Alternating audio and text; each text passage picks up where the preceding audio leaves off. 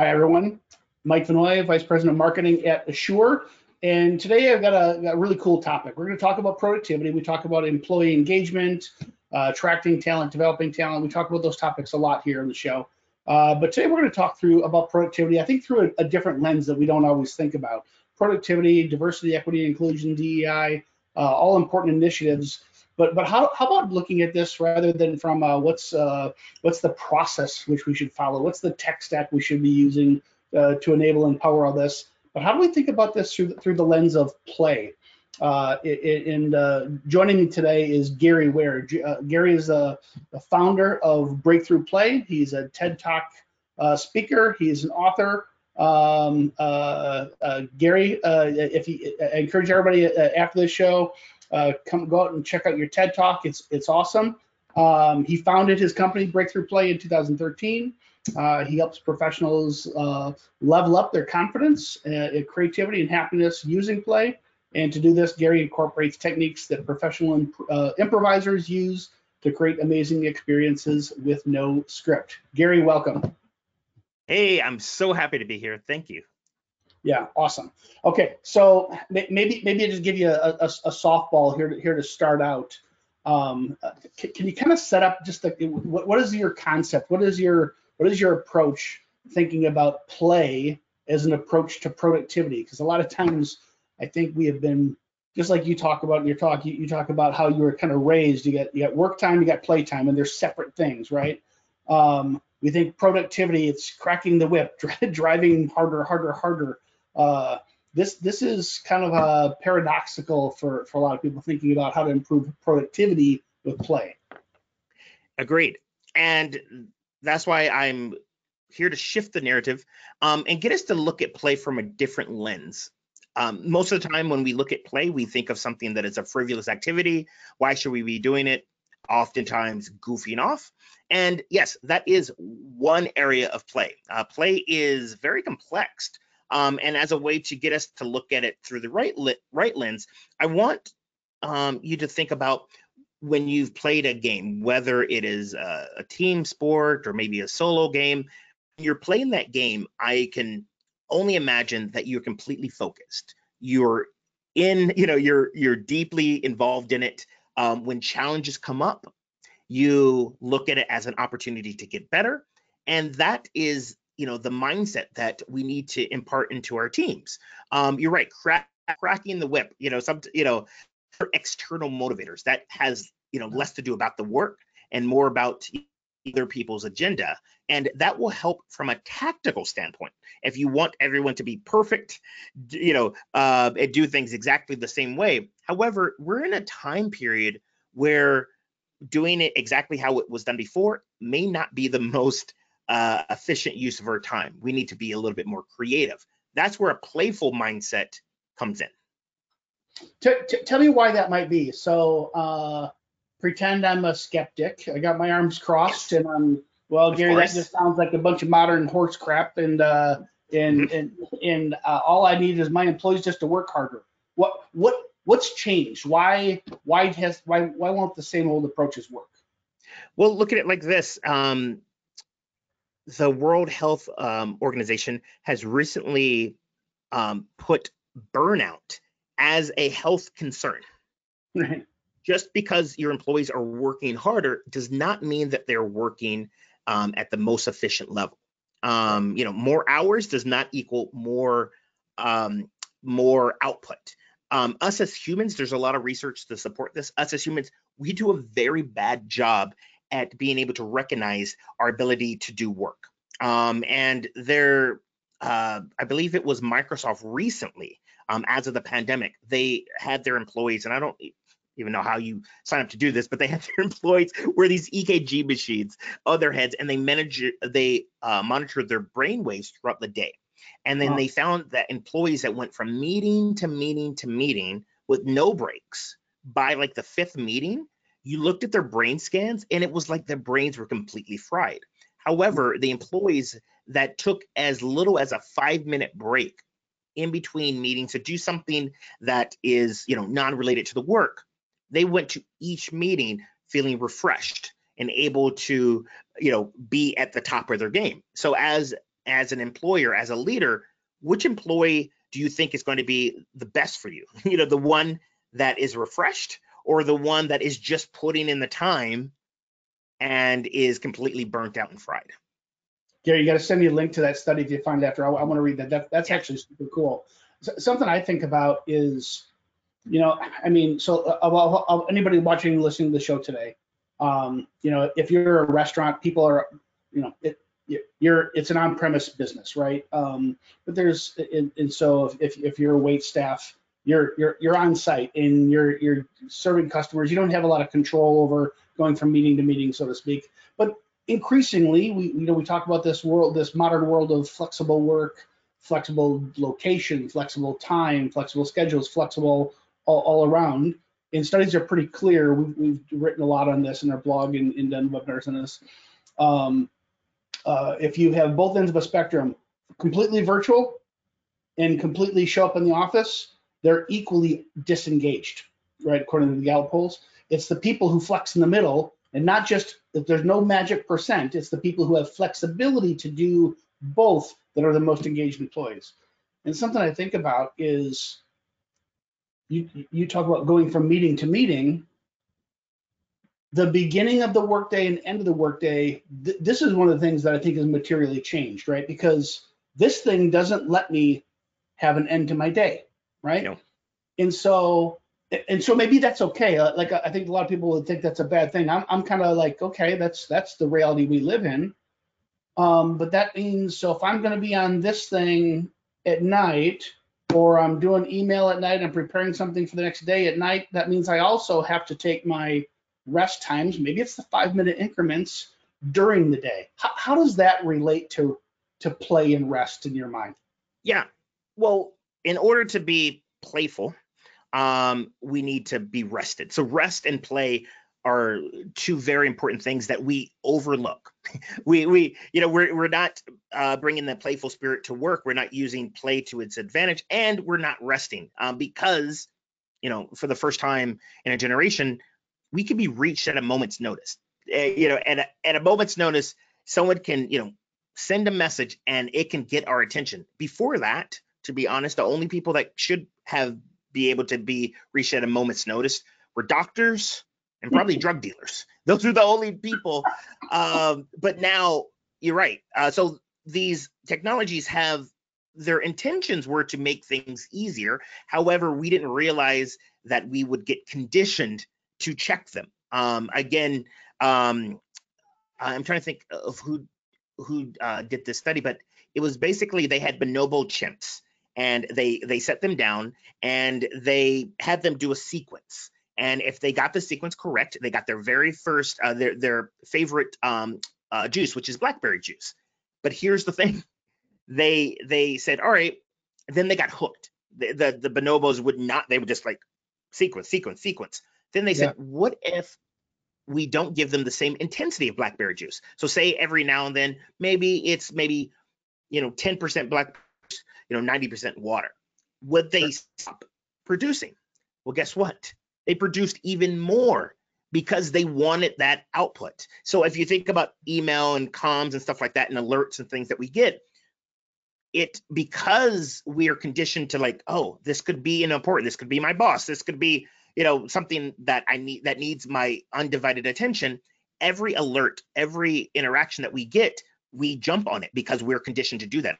Things light up, and it is draining all of our resources. So again, technology was meant to be productive, but the way that our biology is created, it is not having the same effect. And so you're right. We need to actually have an intervention to realize, like, I'm with you of, if some people are more productive in the early mornings or the evenings, and because we have technology, we should adapt, which means that in those times when we're not working, we should be able to step away. So that's where the rest comes in.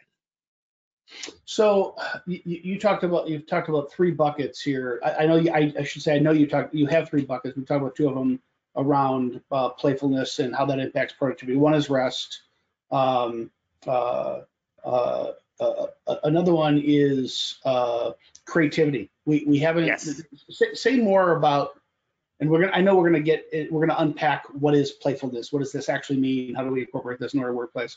But what does playfulness have to do with creativity, and maybe more importantly, why should we care? Okay.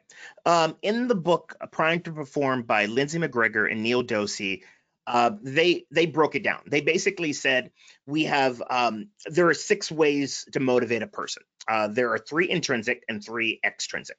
And if you want to motivate someone to be tactical, as in to just do, like I look at it like George Jetson. George Jetson's job is to push a button. If I might be dating myself with the Jetsons, but it was something I watched. I got you.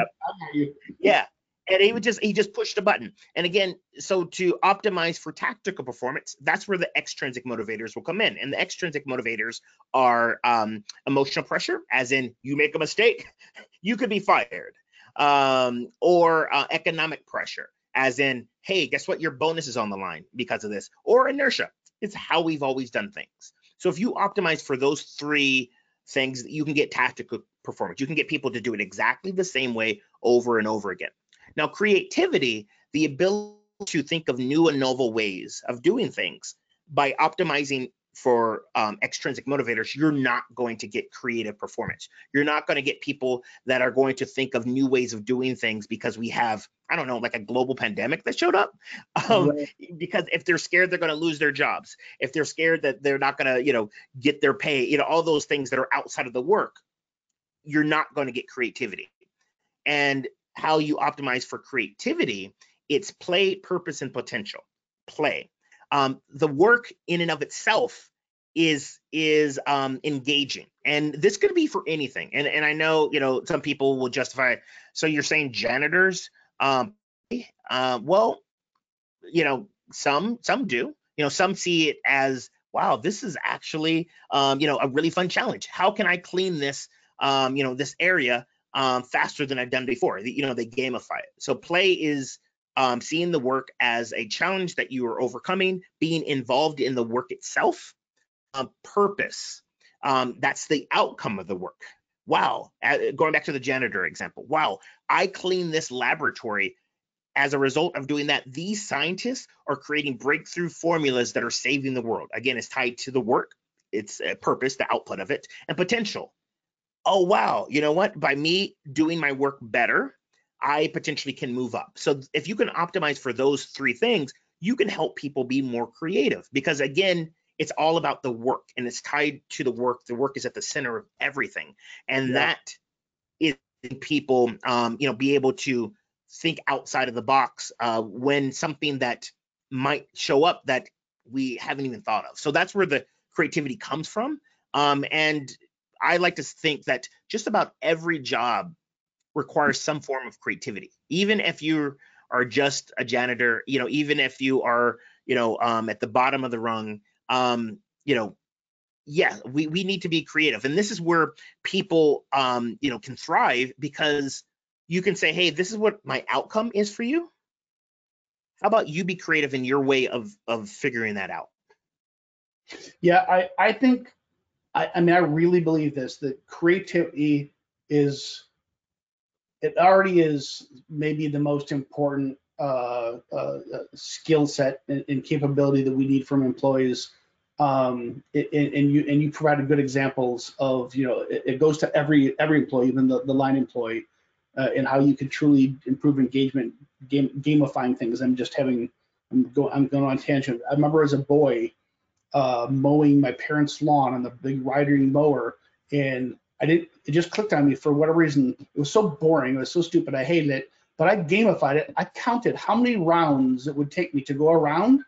It was a game for me, how few rounds I could do it in. So I would always try to clip to the closest edge, right? Stupid little things like that, but that's a gamification of a mundane task, right? But then I translate this into modern day. For 20 years, big companies have been talking about the pending labor shortage, right?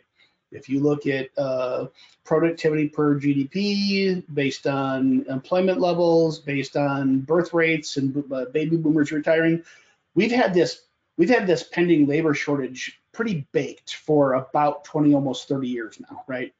election cycles and pandemics and things like that in economic cycles, they kind of mask it and make you think it's something in the short term. But the reality is the ups and downs of it might be a little different, but this has been coming for a long time, very predictably, right?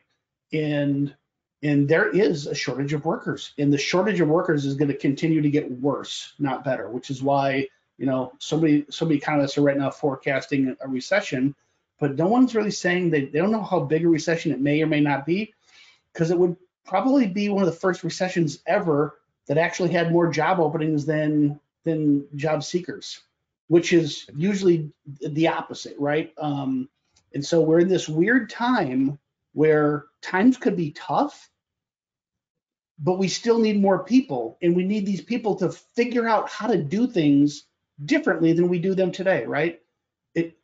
It takes about the same number of people to produce a car today as it did 30 years ago. Well, it's all robots on the assembly line, so all those people are gone, but it's all people designing computer circuits in electronics. It's the same number of people, but the how is completely different, right? And this is where creativity is just going to be more important than ever before. Is regardless of what is the short term of our economy, the labor shortage is real. It's here to stay, and we're going to have to figure out how to do things differently. Anything else, Gary, that you would want to talk about, kind of the setup of why creativity, productivity, rest, before we kind of talk about, okay, what the heck does this actually mean? How might I actually implement some of these ideas? You hit the nail right on the head. And I like to say, the way that we did things before is not going to get us to where we want to be. Yeah. As a result of that, we need to get creative, because if we don't, I like to say we're going to go the way of the Blockbuster or Polaroid or whatever the case may be. So take Blockbuster, for example. I'm always curious what was going through the CEO's head, like right when he's like, wow, we have the idea for Netflix, but we did nothing about it, because we always thought, again, inertia, how we did it is how it's going to be, and this is a true story. Blockbuster, the employees of Blockbuster, they had the idea of doing like a mail-in situation, a streaming situation. However, times were good. People were, going and renting videos. But Kodak invented digital imaging, but they were in the film business, right? Exactly. So it's one of those things where, if we just sitting on our laurels, expecting things to just continue as it is, look at Blockbuster. Everyone misses Blockbuster. However, they weren't able to continue going on. So that's the main thing, is like, how can we, and I really hate using this word because it seems very cliche, but it's very appropriate right now. How can we future proof our companies and businesses so that we can continue making an impact for years to come? Yeah.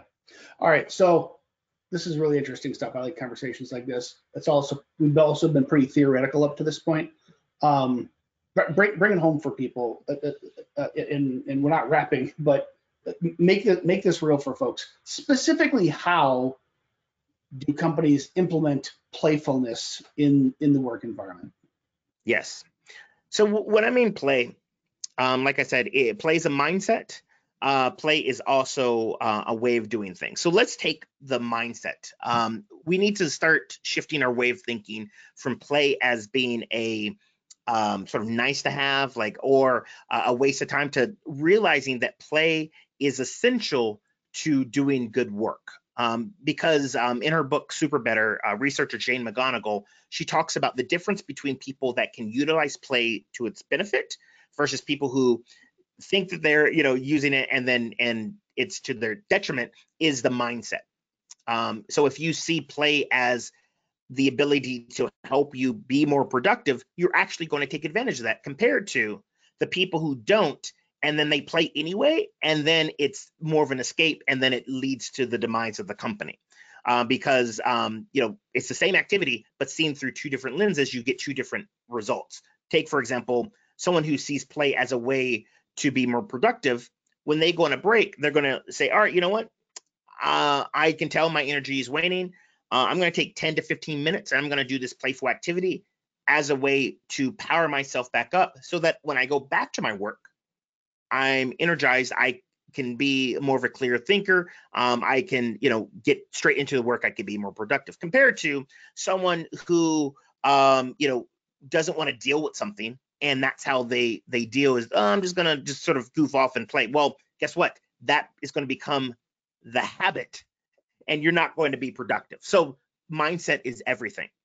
The other thing is play is something that it needs to be recognized from the top, because leaders, believe it or not, you have an impact on your company. I remember working for an organization where they gave us ample opportunity to play, or at least what they thought was play. They had the foosball tables, and they had all of these things that seemed very playful. However, the leaders didn't play. Matter of fact, they were always working in their office. And again, I get it. They have busy schedules, and they have a lot going on. However, if it is, if they're not setting the example that this is something that is acceptable, no one's going to take advantage of it. Leaders Right. have, they have this sort of, how they model things is what gets done. And so as a leader, how are you modeling, this behavior so that it can be seen as acceptable across the board? Can you share an example of where you've seen this work?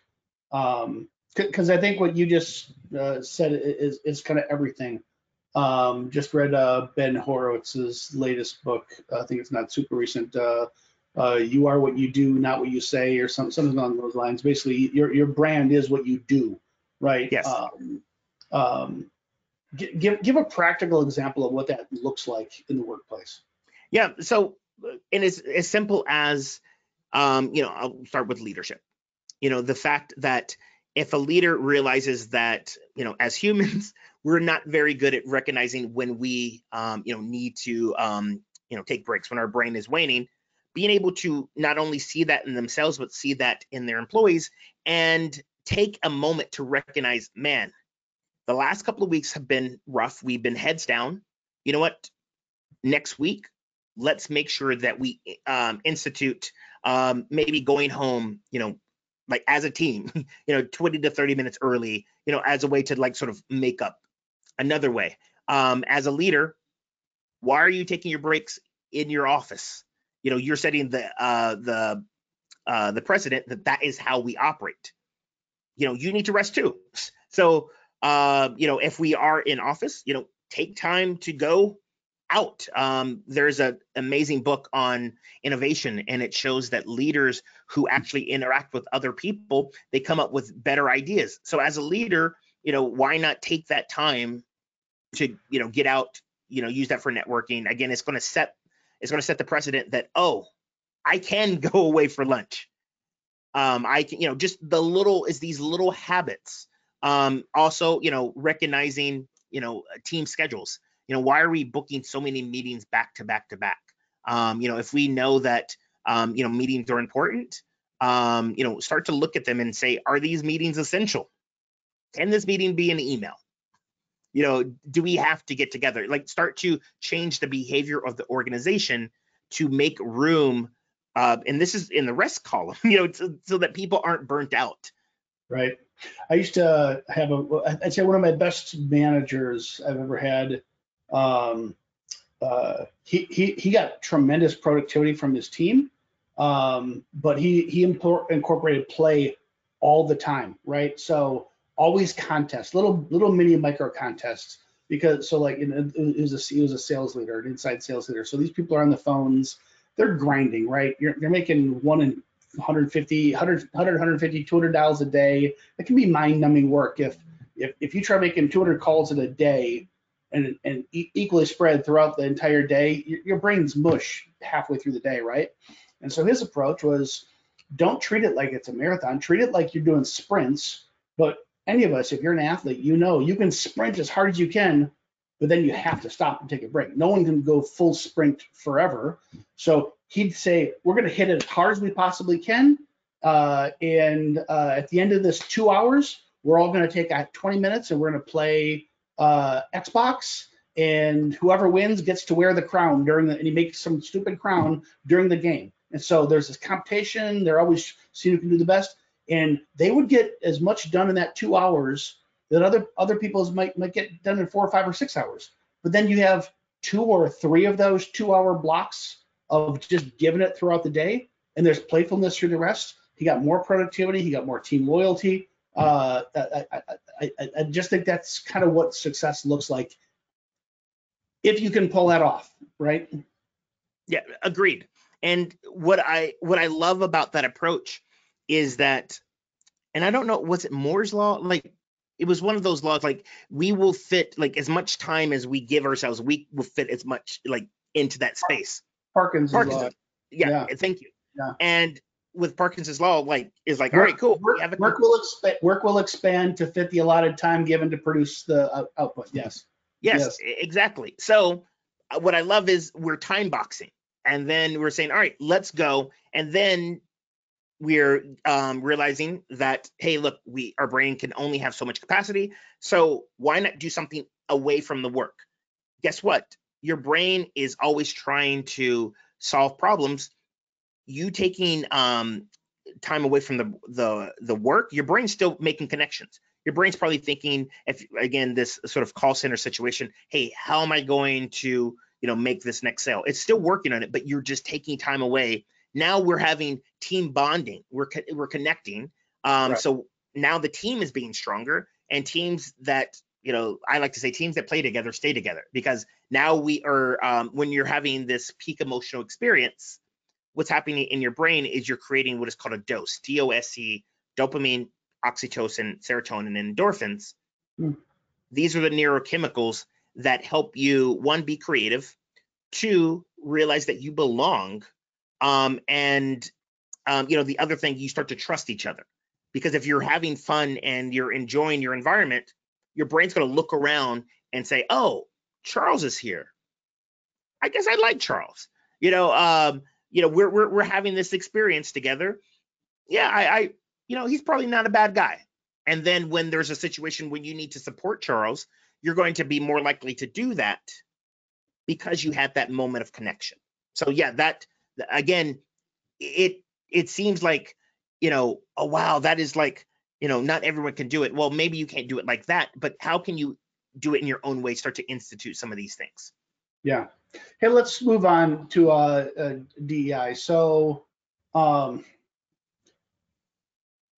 feel like this topic is so misunderstood. Sometimes it's a political lightning rod topic. Sometimes it's a department. Sometimes it's this other thing that we're supposed to do versus an integrated way of doing business to become more productive, right? Yes.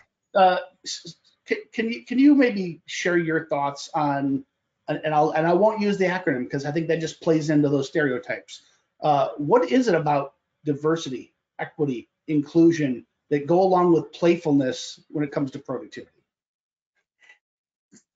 Again, going back to the whole play, let's just do play for play's sake. When you are playing with someone, like let's take a sports team, you have each other's back. You're going through the thick and thin. You have each other's back. You are going to do what you can to support each other. You're going to see what are people's strengths. You're going to amplify those. You're going to elevate those. And, they're on your team. So you know what their weaknesses are. So you are going to, jump in and support each other. People that are on a team, people that play together, they want everyone to win, because we're playing the game, we're all winning. I love using the analogy from the movie The Sandlot. Again, I might be dating myself, but in that movie, if you haven't seen it, we have Smalls. He's new to town. He's not necessarily good at baseball, but he sees these kids playing in the Sandlot. They're playing baseball. He gets up the courage, to talk to Benny the Jet. He's this all-star baseball player, and they embrace him. And you notice on this team, there's kids of different ages, different sizes, and they just want to play the sport of baseball. And when Smalls happened to borrow his dad's baseball that was signed by Babe Ruth, and it is hit over the fence of their neighbor, which is guarded by this big mastiff called the Beast, they all work together to get this ball back. Now, what does this have to do with work? Again, everyone has each other's back. They just want to keep the game of baseball going, and that's how it should be. You're right. DEI, like a lot of times, is politicized. But at the end of the day, how can we create an environment where people feel like they belong, where they can say what they need to say, and we can get the work done? And that Yes, and when you yes. play, you create that environment where people feel like they can fail. They don't have to posture. They don't have to mask. They can just be their authentic self. Yeah. Any examples to share where like a specific thing an organization could do to implement play as part of a DEI strategy? Yeah. So I'll share why this works first. So I told you about the book Super Better with Jane McGonigal. In that book, she talked about a study where it was in Thailand, where we had elders that were lonely, and we had the younger generation that was missing mentorship. And so they did a study where they paired an elder up with a young person, and for a month they would spend time together for about an hour. The control group, they can do whatever. They can just talk, they can watch TV. As long as they spent time for an hour together, that's all that matters. Then in the experiment group, they had them play Nintendo Wii. Nintendo Wii is that it's the one where the controllers, you have to move with it. You can do bowling, you can do tennis, and things like that. And then after a month, they gauge both groups to see how well did they like their counterparts. And surprisingly, you spend an hour with someone, or not surprisingly, I should say, you get to know them. You like them better. So affinity was up across the board. This is where the surprising thing happened. With the experiment group, the people that did the Nintendo Wii, not only did they have an affinity towards the person that they connected with for the month, they had an affinity towards that whole group. In that the younger generation saw all older people as they saw them in a higher esteem, and the older people saw all younger people in a higher esteem because they played for a month. And to explain what happens is when you're playing, your brain waves are syncing up. Yeah. And you have that, DOSE, dopamine, oxytocin, serotonin, and endorphins. So it is telling your brain that, hey, I see this person, they are like me. We may look differently. However, like there's more of us alike than we are different. Then you start to trust and you start to connect. So if you That's can incorporate a playful, huh? that's super interesting. My brain is going crazy on this topic. I'm thinking because like if a person of a different gender, race, age, maybe just geography, therefore we have accents and dialects and whatnot, the person I'm interacting with really acts as a proxy for everybody else that looks and sounds and feels like Yes. me, right? Yes, and then because you had this experience together, this is another interesting thing about playfulness in games. When you are playing a game, because this is how it works when you're playing a game, you have to take all of your beliefs and set it aside for the rules of the game. The rules of the game supersede everything else. Take, for Yeah. example, golf. Golf is not a logical game if you're trying to be efficient, because the rules of the game is you're trying to get a ball into a hole that is hundreds of yards away. It is not efficient to use a club to do that.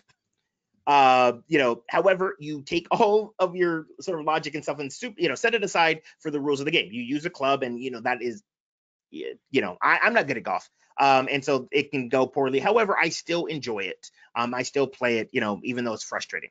And I say that just to say that when you're playing a game, you may not take a team that maybe is a bit dysfunctional. You invite them to play a game. They play this game, and maybe the game is almost embedded with some things that we can talk about later. Well, guess what? You're just playing the game, and in that moment of playing the game, your brain is making connections. Your brain is realizing that, oh wow, you know what? Dave from accounting, this is all unconscious. He's helping me out in this game. He has my back. So then, you go through a debriefing, you start talking about, oh, what did we learn about this game? Oh, you're starting to connect the dots. again, you're having a bonding experience with the people around. And then because play is simulation, when when you come to a stressful situation, you're going to remember that time when Dave had your back. Yeah. And Yeah. maybe you're going to be more likely to be more empathetic towards Dave than had you not played this game. Gary, maybe a conversation for another day, but I got this kind of framework building in my head that, I mean, you think about like professional sports, it's maybe the most, it's performance based, right? It's as capitalistic as you can get because it's all about outcomes and performance. Yes. And they all have their own sets of rules, whether it's golf or basketball or football. It's really super rules based. And everyone has to conform to the rules. And these happen to be some of the most diverse teams, if you will, that we have anywhere, including work teams. So I'm thinking this. My mind's going around this whole rules base. Like, what is the desired goal, and what are the rules that we work as a team to get there as a facilitator of this play and creativity to drive diversity and equity and inclusion along the path. Probably a topic for another day, but yeah. Oh man, now you got me thinking. Yeah, but I love this. Yeah. All right. We'll save DI for another day. Let's talk about emotional experience. Yes. When it comes to team building. Again, examples. How do you do this in the team building? You facilitate lots of workshops for companies. What do you take people through for this team building experience? Yeah, and so one of the things about this is that I like to say the games is a way to experience some of the bigger things that we're trying to learn in a low stakes way. I'll give you an example. I was working, speaking of sports, I was working with a professional sports team with their sales department. And I was taking them through a team building experience. And one of their desired outcomes was to be more cohesive. They recently went through big churn. So they have a lot of new people and they want them to be more cohesive. And we were playing this game that was designed to get people to realize that you're not good at multitasking. And again, the way that the game worked is I played into their competitiveness and I sort of edged them on. I was like, I don't think you can get through this successfully. They had no idea what they were getting into. So of course they got overly competitive. All right, great. Well, you don't think I can? Watch me now, right? Right. Yeah. And so then they got in the game. The game was set up that is not possible. If you played the game by the rules, you will not be successful. And again, this is one of the interesting things about play and stuff like that. They're playing the game. They're still going to be trying super hard, even though it is not successful. They will not be successful. Nonetheless, we play the game. We're going through the debrief. Lesson learned. They're like, all right, great. I'm realizing the moment I change my attention over here, I don't know what's happening over here. I'm missing my main objective. Problem solved. However, there was this one person. I was asking an observation. What are you going to do differently as a result of this game? And this individual was like, wow, this game was, she said, this game was a model of work for me over the last like 3 to 6 months. And I'm realizing that how I had been operating as a leader is not successful for me nor my team. Because, in this game, I tell them that they have one main objective. They have to listen to a story of someone that's in front of them and be able to retell as much detail as possible. However, they have little side objectives that they have to also complete in sequence, in time. And they learn that when they go back to quiz them on their main objective, they are not successful at all, because the moment they turn their attention, they're not listening, yada, yada, yada. And this is how this leader realized. They said, wow, I'm not getting my main objective done because I am being a bottleneck for all my team. I set this up because I thought this was me helping them. Yeah. And in reality, I'm stressed. They're stressed. We're all stressed. And then they had a discussion on how to shift that. Now, this happened because we created an environment through this game where everyone felt, they felt a high level of psychological safety that they can have a discussion. Now, think of this outside of this. If someone were to come up to them and say, hey, I hear you're micromanaging your team, that person may get defensive, or, they may think that their job is on the line. But because we created a play-like experience, they felt comfortable discussing that, and it had nothing to do with the game, but everything to do with the game. And so this is the beauty of these types of experiences. You create this level of psychological safety where people can have conversations, real conversations about what's really going on, and start to make shifts so that when the stakes are higher outside the game, you're more likely to do what is necessary. Yeah. Ironically, it reminds me of, and I'm sure you've seen it, the internet famous video of a game, these people playing a basketball game, and the participants are asked to, what colors and what numbers people are wearing and what they're doing. And hey, by the way, did you happen to notice the gorilla that ran through the middle of the court? What are you talking about? That never happened. You replay it, literally there's a gorilla running through the court, right? It's our brains can only focus on so many things at the same time. So that's awesome. Listening to your TED Talk and reading some of your materials online, I thought it was interesting talking about the relationship between play and improv. Speak more about that. Yeah, so for me, how I stumbled along improv, it was by accident. I didn't have theater training.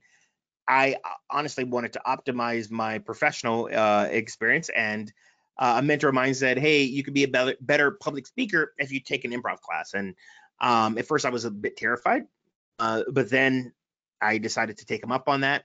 And I was pleasantly surprised. Not only, yes, did it help me get better at public speaking, but I found that it was a source of play for me, because most people, when they think of improv, they've seen shows like Whose Line Is It Anyway?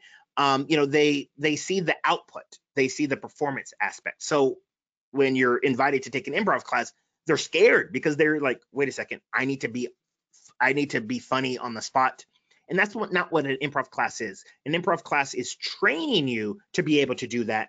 And how it's doing that is through play. We play these games that are going to help exercise that part of your brain, the part of your brain that is not judging if you make a mistake, the part of your brain that can think on your feet, the part of your brain that is all about supporting your scene partner, because improv is a team sport. Most improv that I do, like we're called an ensemble, and so we have these principles, these guiding factors that help us do that. And one of them is make your partner look amazing.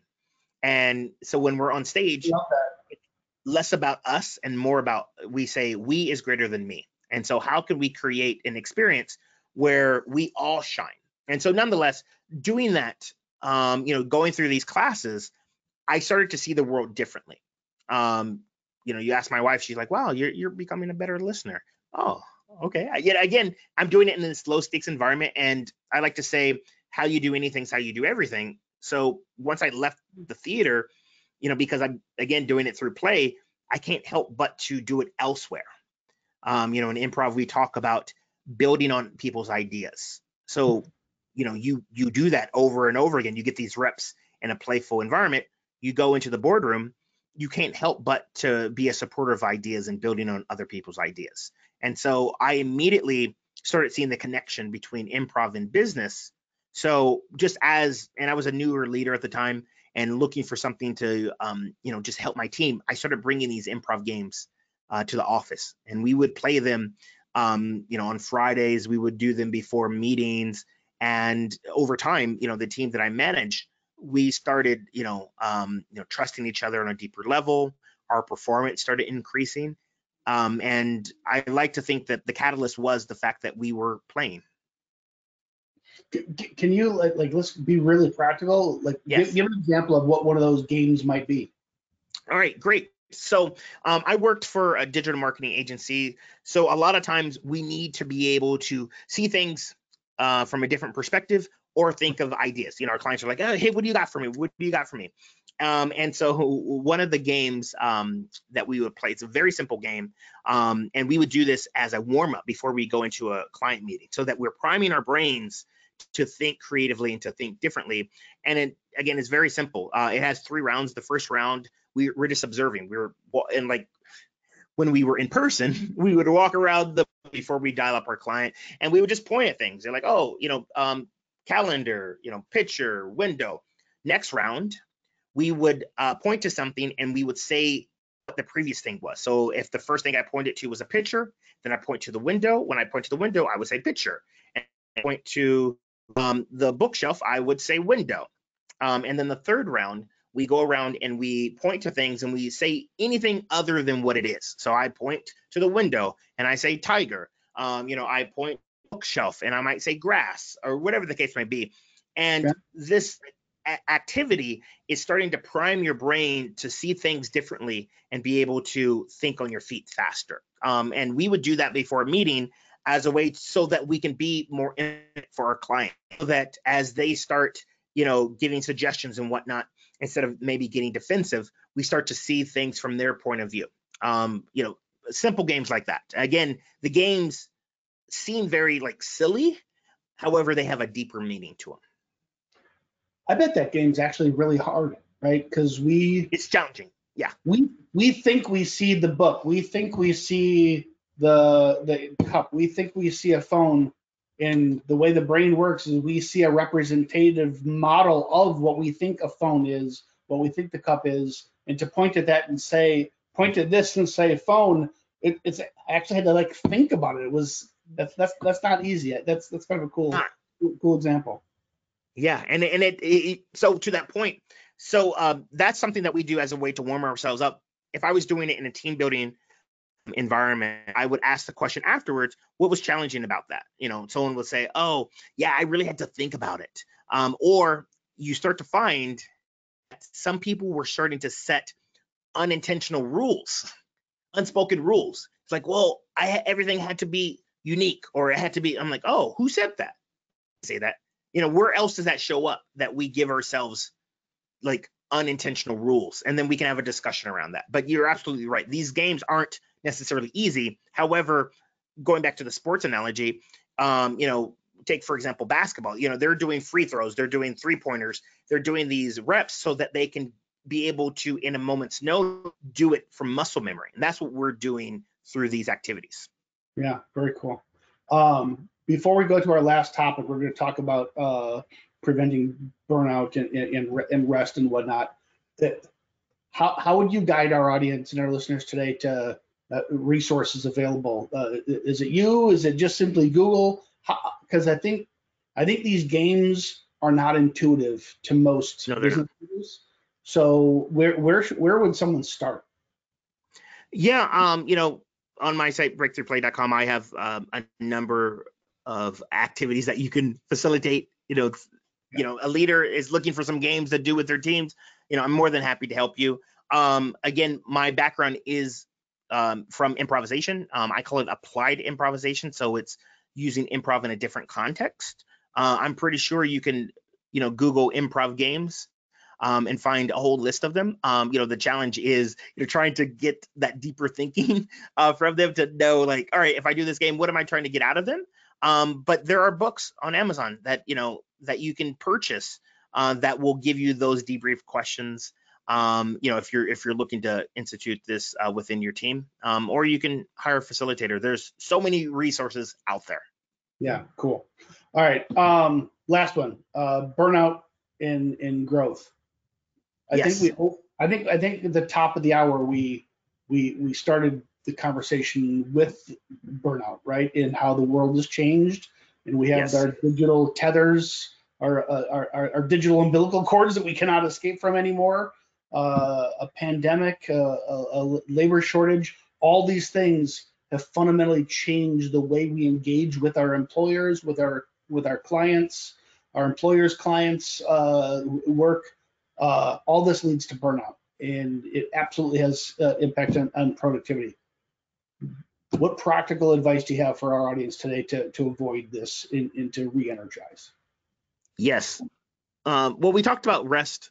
So we'll leave that. One thing I will say on rest, not all rest is created equal. There are 3 types of rest. There is macro, which is the rest that you get every night. Again, I'm not one to say you need to get 8 hours, but I'm just saying, the question is the rest that you're getting restful? Whether it's 4 hours, 6 hours, 8 hours, that's the macro rest that replenishes our brain, that gets us ready to tackle the day ahead. Then there's micro. We talked about that too. The breaks that we're having throughout the day. How are you spending the time in between meetings, in between work? And is it conducive to rejuvenating your brain? It shouldn't be time spent checking email, because again, that is not helping. It doesn't mean that you need to go play checkers, but maybe you're getting up, getting away from your screens, walking out in nature. Are you taking some time, with colleagues? Again, you take for granted the water cooler. That might have seen as a waste of time, but again, having those connection points really help us trust each other. And then there's the rest that most people don't really think about, and it's called meso. Meso is actually taking time away from work. In the US, I think we take the least amount of vacation times, than any other country. It's important, by taking that time away. As I mentioned, your brain's still thinking about stuff, but it's giving you a chance to be inspired. Now, if you don't have the ability to take vacations, this is where we can be creative. Something that I've been instituting throughout is I'm calling them Mezzo Fridays. So, clocking out a little bit earlier than I would normally do on a Friday, and doing something creative, something that is, energizing for me. So those are breaks. But the main thing is that we've been conditioned to work and overwork. So if we want to, start to combat burnout, because if we, we're the type that, if we left ourselves up to our own devices, we will work more than we need to. There needs to be a mechanism to do that. And I learned this from researcher BJ Fogg. He's a researcher from Stanford.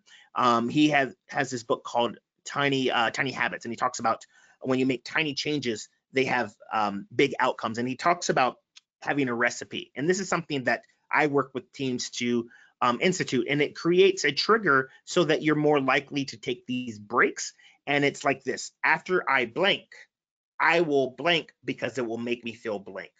For example, after I have a long meeting, I will take 10 minutes to, stand up, stretch, because it will make me feel energized.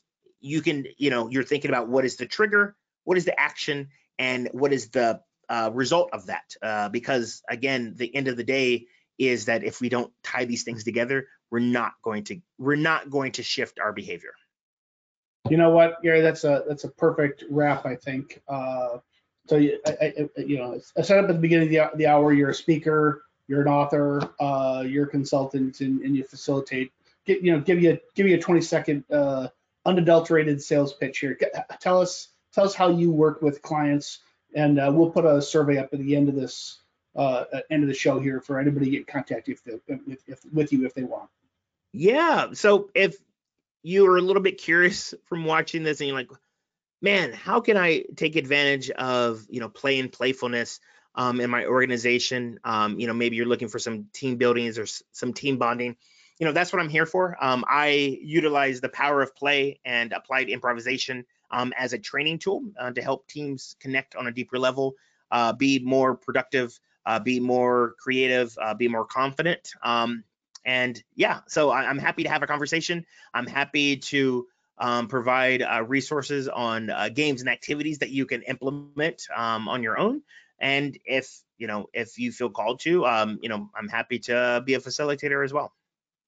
Awesome. We'll be sure to follow up, Gary. And to everyone else, Yeah. thanks for joining us today.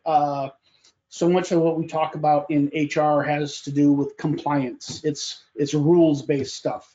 And at the end of the day, what is all this for? It's rules around employees. Why do we have employees? To be productive, right? So getting the most from your employees really, I think a bit ironically and somewhat tragically, I don't want to get too deep.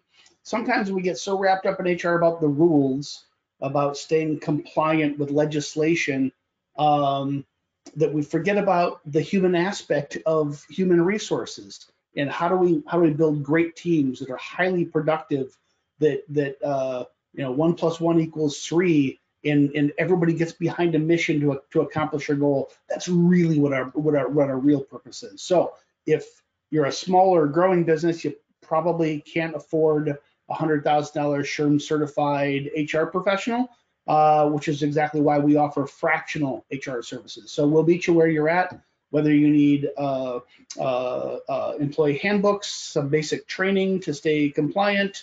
We can guide you through that all the way out to HR support for your managers, including possibly your completely outsourced HR department, where your employees literally call us as their your HR department, all for pennies on the dollar of what you would have to pay for staffing your own HR function. So if we can help in any way, there's a survey after the show. Let us know if you want to talk to Gary, if you want to talk to somebody about our HR compliance services. We'd be happy to talk. Until next week, Gary, really enjoyed meeting you today. Likewise, it was so much fun. I can talk about this for hours, and I know you can too. Yeah, you know what? I'll invite you back. Let's unpack this topic around diversity, equity, inclusion, around the rules of games, and how do we better run our businesses by declaring and communicating the rules of the game as a way. Of course, we can incorporate play, but how do we use rules of the game and the goal of the game as a way to improve DEI? I'm interested in that topic. So, love it. Good to meet you, Gary. Thanks to everyone for joining us, and we will talk to you next week.